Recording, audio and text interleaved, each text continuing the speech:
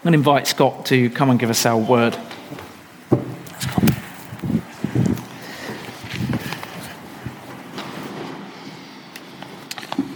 Because of the work that I do, I sometimes have to give huge amounts of time to reading about and watching and researching things that I could easily go my entire life never knowing anything about.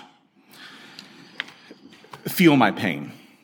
A few weeks ago, my co-host of the radio show that I present each week had this idea that he really wanted us to do a program about the number of music megastars who were coming out and trying to give people a window onto their personal struggles, their failings, their failures, the agonies of professional life, just how difficult it is being constantly in the public eye.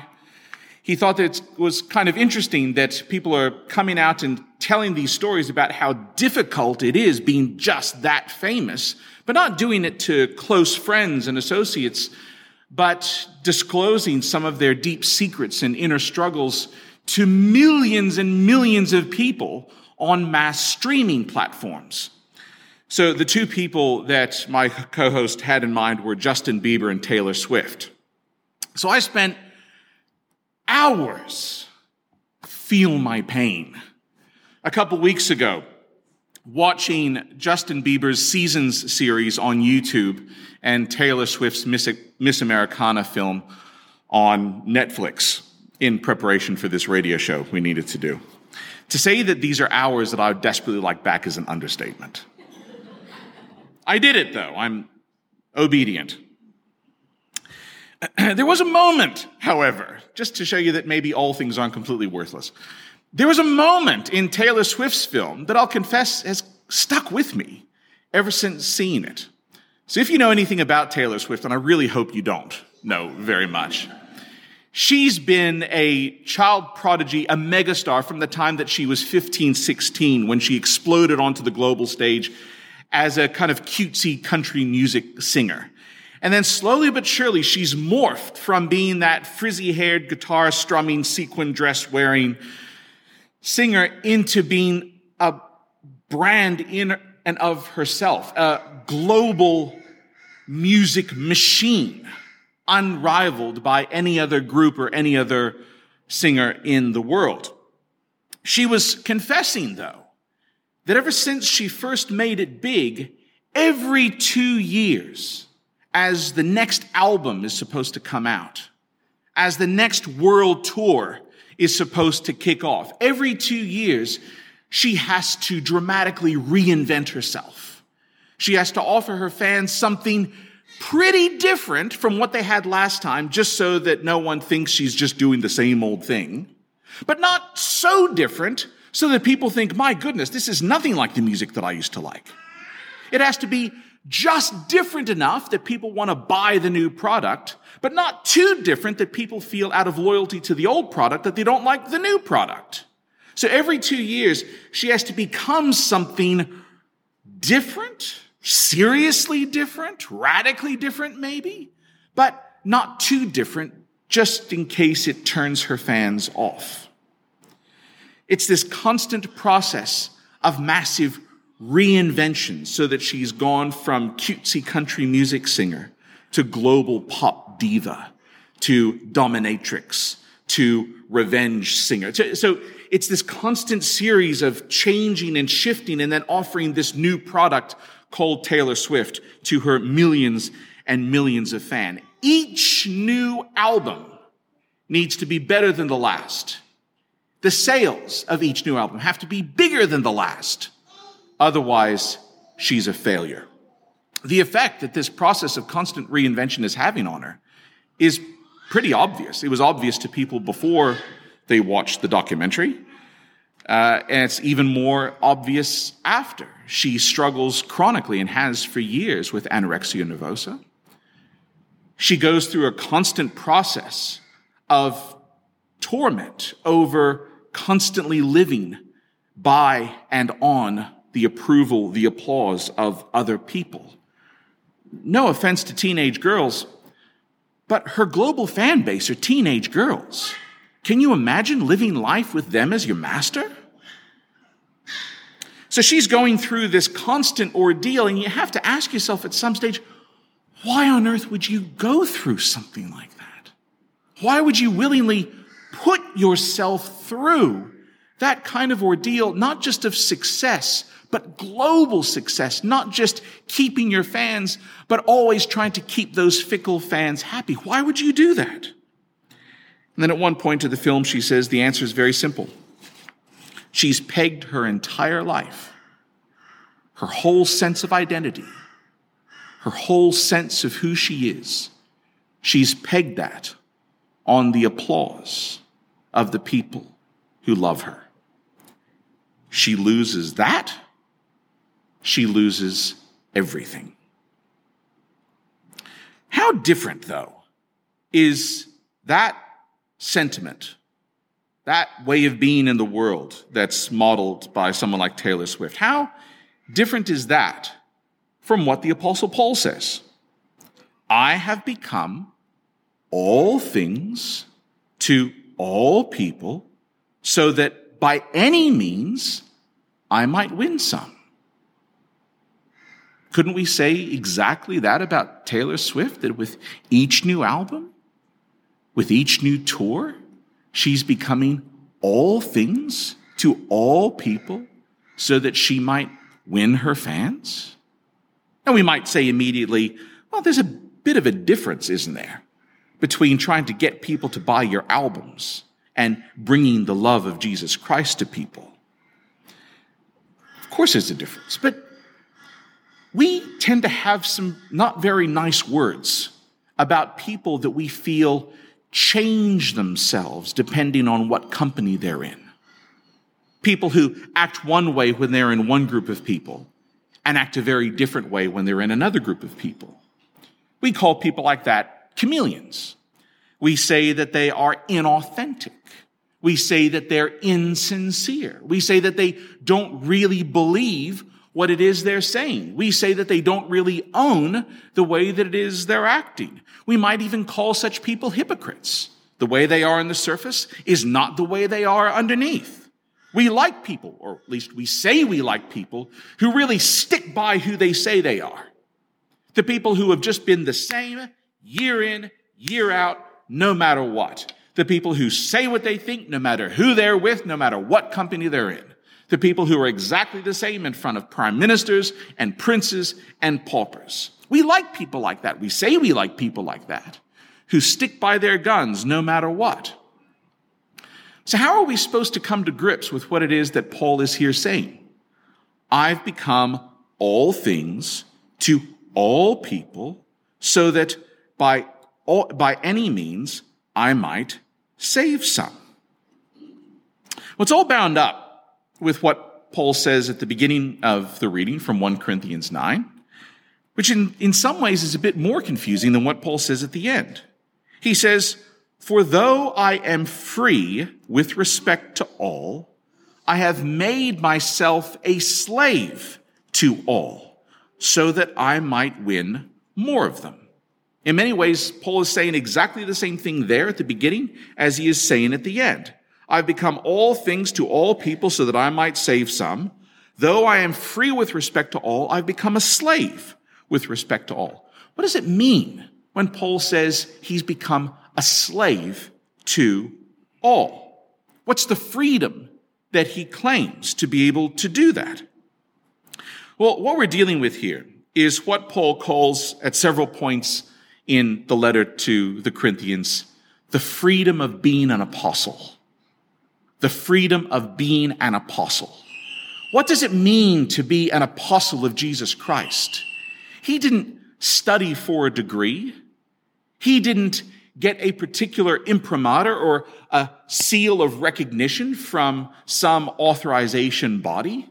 Nobody has said, here is authority, here is authorization, go out and act in my name. That's the sort of thing that, say, an ambassador would do. An ambassador acts with the king's authority, with the king's imprimatur. No, Paul says, I didn't do any of these things. I don't operate on the basis of human authority. Nobody has given me the authority, the authorization to do what it is I do. Instead, he says, I am free because it is Christ who has commissioned me. The only person who judges me, the only person to whom I'm responsible, is Christ himself. This is what it means to be an apostle. So Paul says at the beginning of 1 Corinthians 9, am I not free? Am I not an apostle? Have I not seen Jesus Christ our Lord? Whatever it means to be free, it goes back to the fact that Paul has been commissioned into the world by Christ Jesus himself. So he's bound by no human being. He's been authorized by no human authority. So much so that he even says a little bit earlier in the same letter, if you think badly of me, it's a very small thing for me to be judged by you. The only one's approval that he wants is Christ Jesus himself. The only recognition he needs is recognition from Christ himself. The only authorization he requires is the authorization of Christ himself. That's what it means to be an apostle. He has one master. I don't know about you, but this doesn't sit with me then. How can Paul then say, I don't care what you think about me. I don't care how you judge me. I don't need your approval, much less I need any human being's authorization.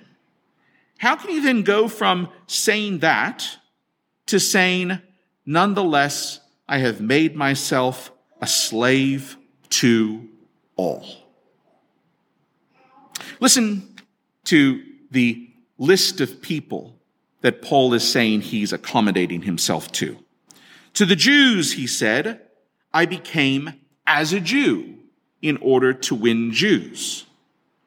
Now, he's not introducing a second group of people here. He's simply explaining what he means by this. To those under the law, that's what it means to be a Jew, I became as one under the law, though I myself am not under the law, so that I might win those under the law.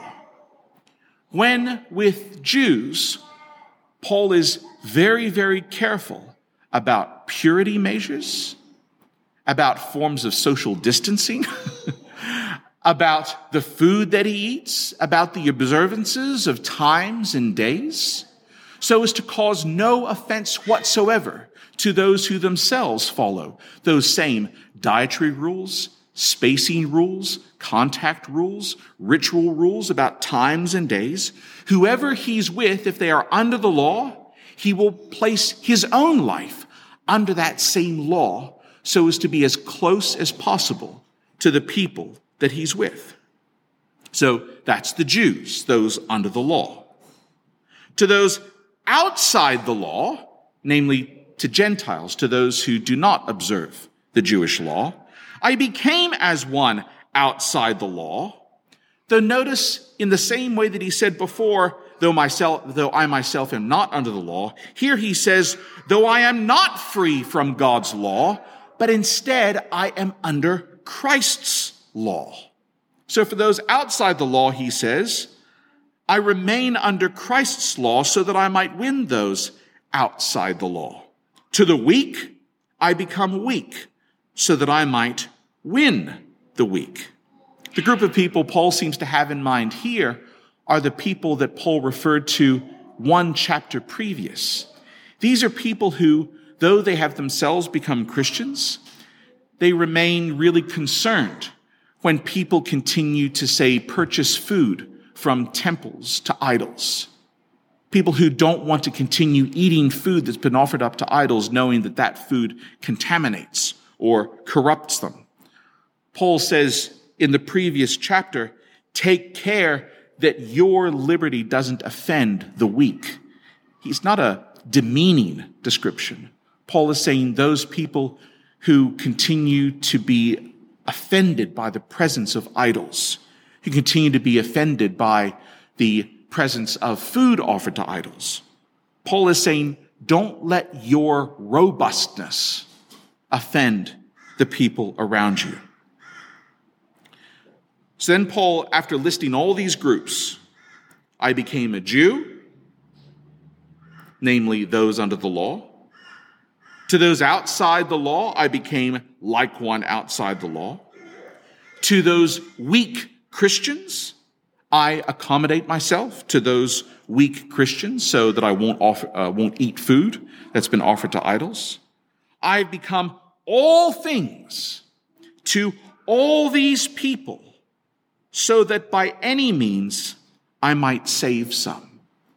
And Paul says, I do all of this for the sake of the gospel, so that I might share in the gospel's blessing. This is the strange thing about what Paul is describing here. What it means to be free. What it means to live by Christ's authority. What it means to live in the knowledge that Christ has chosen you and that Christ has authorized you to speak God's good news in the world. What that means isn't that I'm immune from the concerns of other people. What it means is not that I don't have to be sensitive or display acute sensitivity to the way that other people think and speak and feel and live. Instead, Paul says, what it means to be a slave to Christ's law is that I am even more sensitive to the way that other people are, the way that other people live. Being a slave to Christ means I am all the more attuned to the needs, to the concerns, to the lives of others.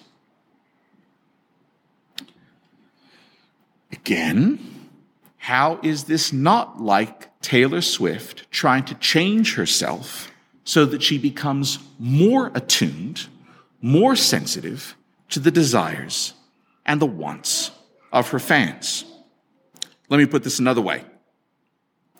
If you live your life always at the mercy of what other people think, what other people feel, the way that other people live their life, if you live your life always trying to be attuned and sensitive to what other people think, what other people feel, what other people want, isn't that kind of like just being blown around, buffeted on all sides by all of these external forces?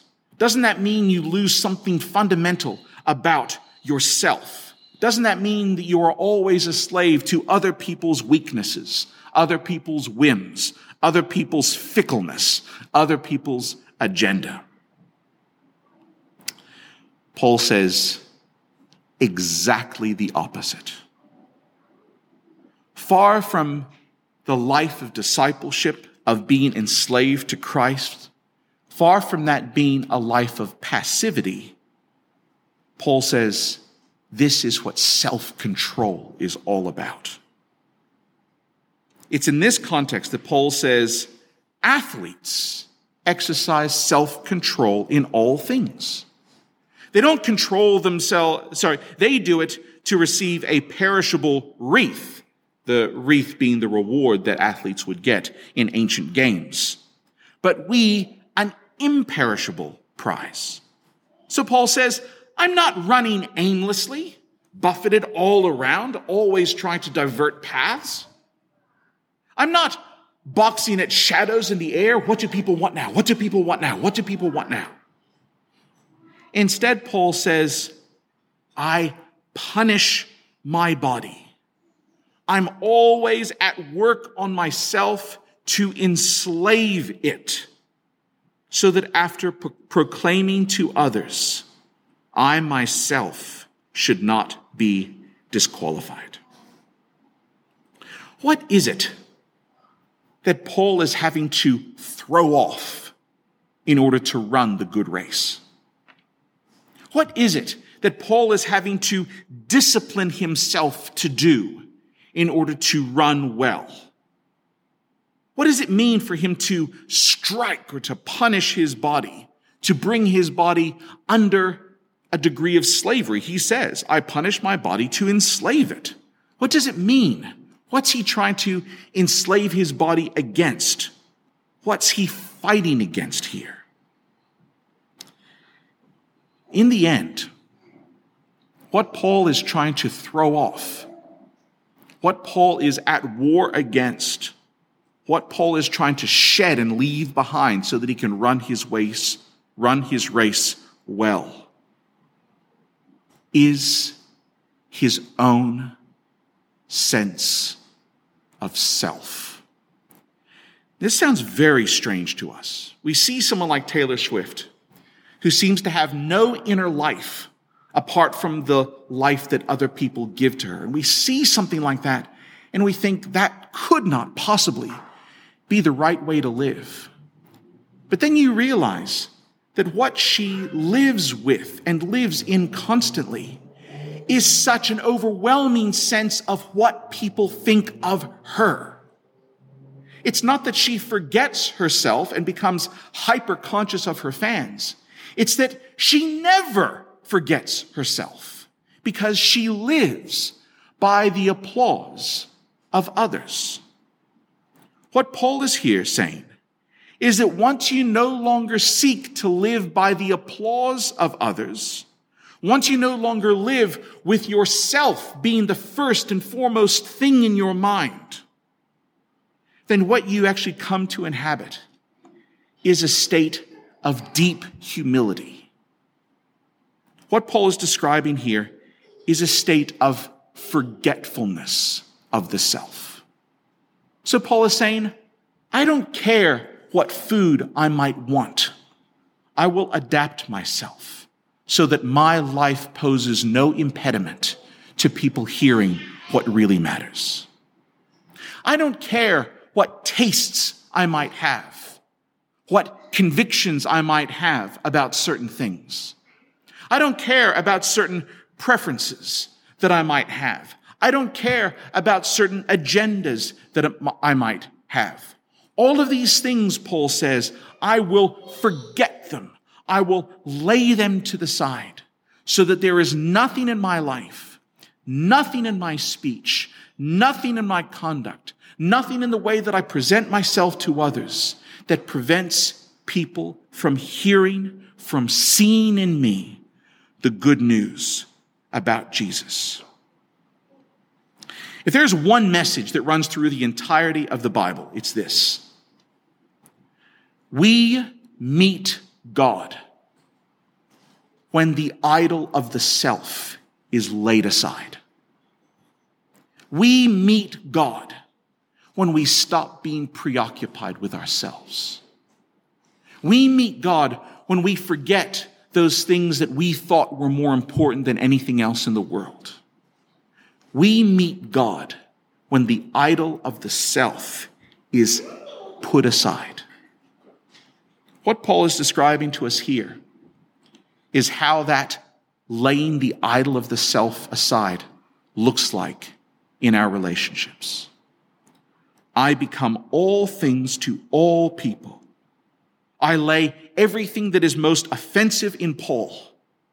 I lay everything that is most offensive in Scott.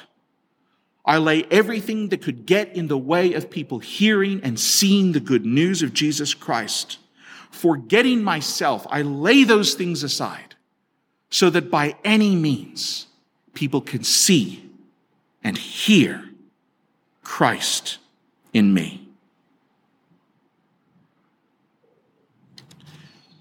There are a number of themes that Paul's been exploring in this letter.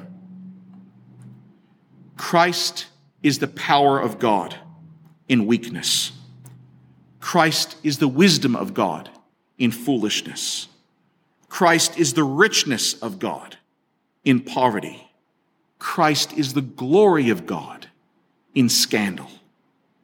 At every moment in each one of those descriptions, Christ is laying something aside so that all people might see and know the love of God. Christ lays aside the power of God. Christ lays aside the wisdom of God. Christ lays aside the richness of God. Christ lays aside the glory of God so that through all things, in all ways, we might know God's love. I think in the end, when Paul says in his freedom he makes himself a slave to everyone, what he is doing is translating into his own life this that he writes in another letter. Let each of you look not to your own interests, but to the interests of others. Let the same mind be among you that was also in Christ Jesus, who though he was in the form of God, did not regard equality with God as something to use for himself, but emptied himself, taking the form of a slave. Amen.